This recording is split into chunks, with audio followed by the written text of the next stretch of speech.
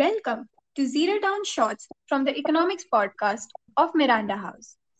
Hi Jyoti, did you see last night's match? Hi Arushi. No, I didn't watch it. Who won the match? India did. I already knew that this was going to happen. Virat was outstanding with his batting, and the fielders were on their toes. You know what, Arushi? It is possible that you were experiencing a hindsight bias.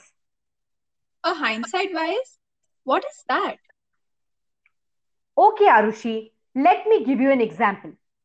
Let's say that you and I are going on a road trip, and at a crossing, we are confused about which way to go. And suppose we take a left. Later on, we realize that it was the wrong turn. And you say that you knew all along that we should have taken right. This is called as hindsight bias. Interesting. Can you tell me a little more about it? It is a psychological concept which explains how our brain tricks us that we already knew what is going to happen, though in reality, we do not have any control or knowledge about the future. Your brain only tends to recall the memories which make you feel that you are aware of what is going to happen, like you knew that India was going to win the match from the beginning or that we were supposed to take the right turn. Oh, right. I have heard of it. Hindsight bias as a concept was formally introduced in the 1975 by Fisher, who conducted an experiment by collecting responses of people about elections and their responses after the result.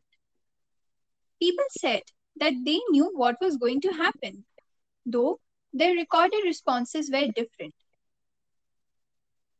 You are right, Arushi. This bias leads to a sense of overconfidence in their abilities to correctly predict any event. This brings a bias in their decision making ability as they rely upon the success of decisions taken in past. According to researchers, the reason why people develop this bias is that your brain tends to make connections between the new information and the things you already know. This makes learning about a new piece of information less surprising. Usually, this bias is harmless. An individual can retrospect and learn from their mistakes. However, having this bias in fields like medicals, judiciary, or market can lead to serious misjudgments. Psychologically, it stems from a lot of factors.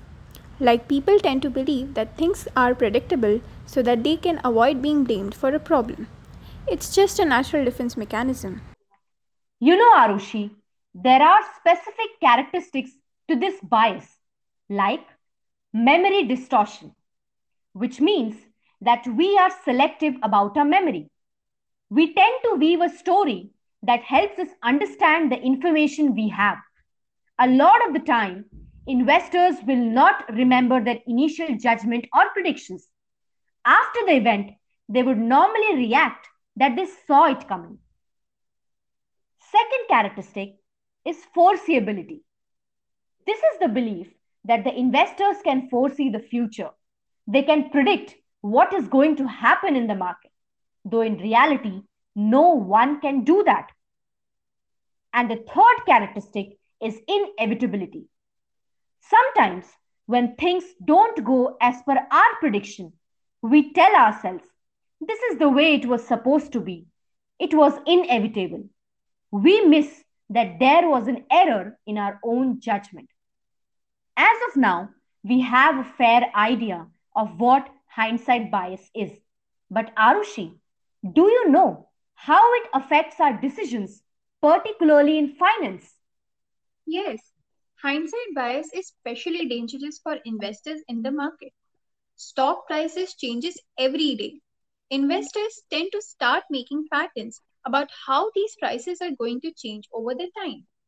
This analysis of making patterns make them believe that they can predict what is going to happen in the future. It may be useful, but it is limited. If they predict some profitable investments correctly, they tend to develop a sense of overconfidence in their judgment. They start taking riskier investments, and when they end up failing, they don't see the hindsight bias. Rather, blame it on their portfolio investors or beat themselves up for ignoring the signs. For example, hindsight bias in IPOs is especially dangerous. The popular view that IPOs are easy money, when collectively people create a buzz that it is going to be a high issue, the bias gets stronger. As per an article by the Economics Times, this analysis is not helpful for the investors to make their next choice. Rather, hindsight bias helps a lot of poor quality IPOs as they can make them use this bias and sell gullible, overconfident investors to buy their equities. So, what you're trying to say is that investment should be based on current market conditions, not based on the success of past judgments, which is why having hindsight bias becomes very risky for investors. It can distract investors to objectively evaluate a company.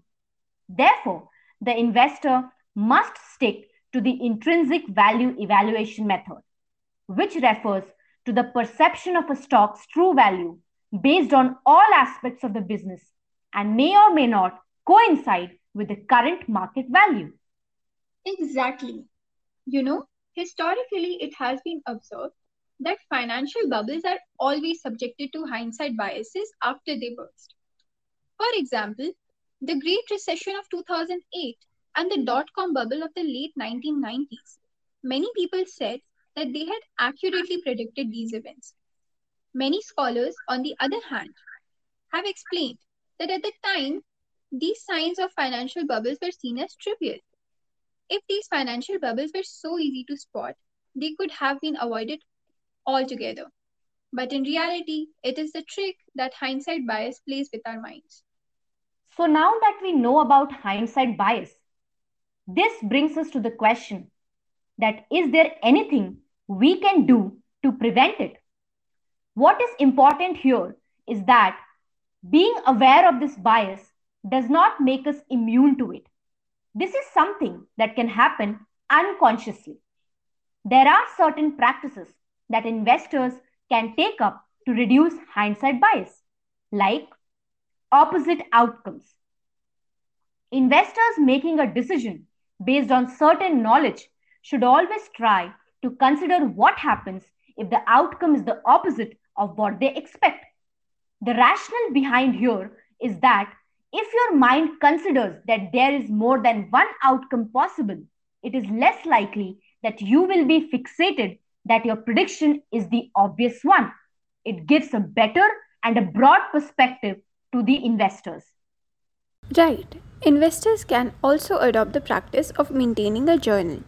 It is a suggested practice that investors should keep a written account or diary of their forecasts and decisions.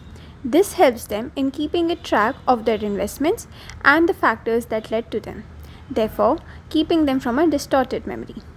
The essence of these practices to avoid hindsight bias is that since we make these errors unconsciously, these practices forces our minds to consciously look at the decisions that we are going to make. Hindsight bias occurs on an everyday basis. Betting on games while securing a college of your choice, outcomes of political decisions, etc. It is helpful for human beings as it also acts as the ability to learn from our mistakes. But too much reliance on the past can lead to delusions about future outcomes. In the case of investment, it can prove to be disastrous. Therefore, investors are suggested that while making the decisions, they should stick to the methodologies prescribed. Yes, so the real question we must ask ourselves before taking any decision is that do we really possess foresight or is it hindsight? Like a wise man once suggested, that it is better to focus on the process than the outcome. So that's all for today's podcast. Thank you for tuning into Zero Down and continue to join our podcast every Wednesday.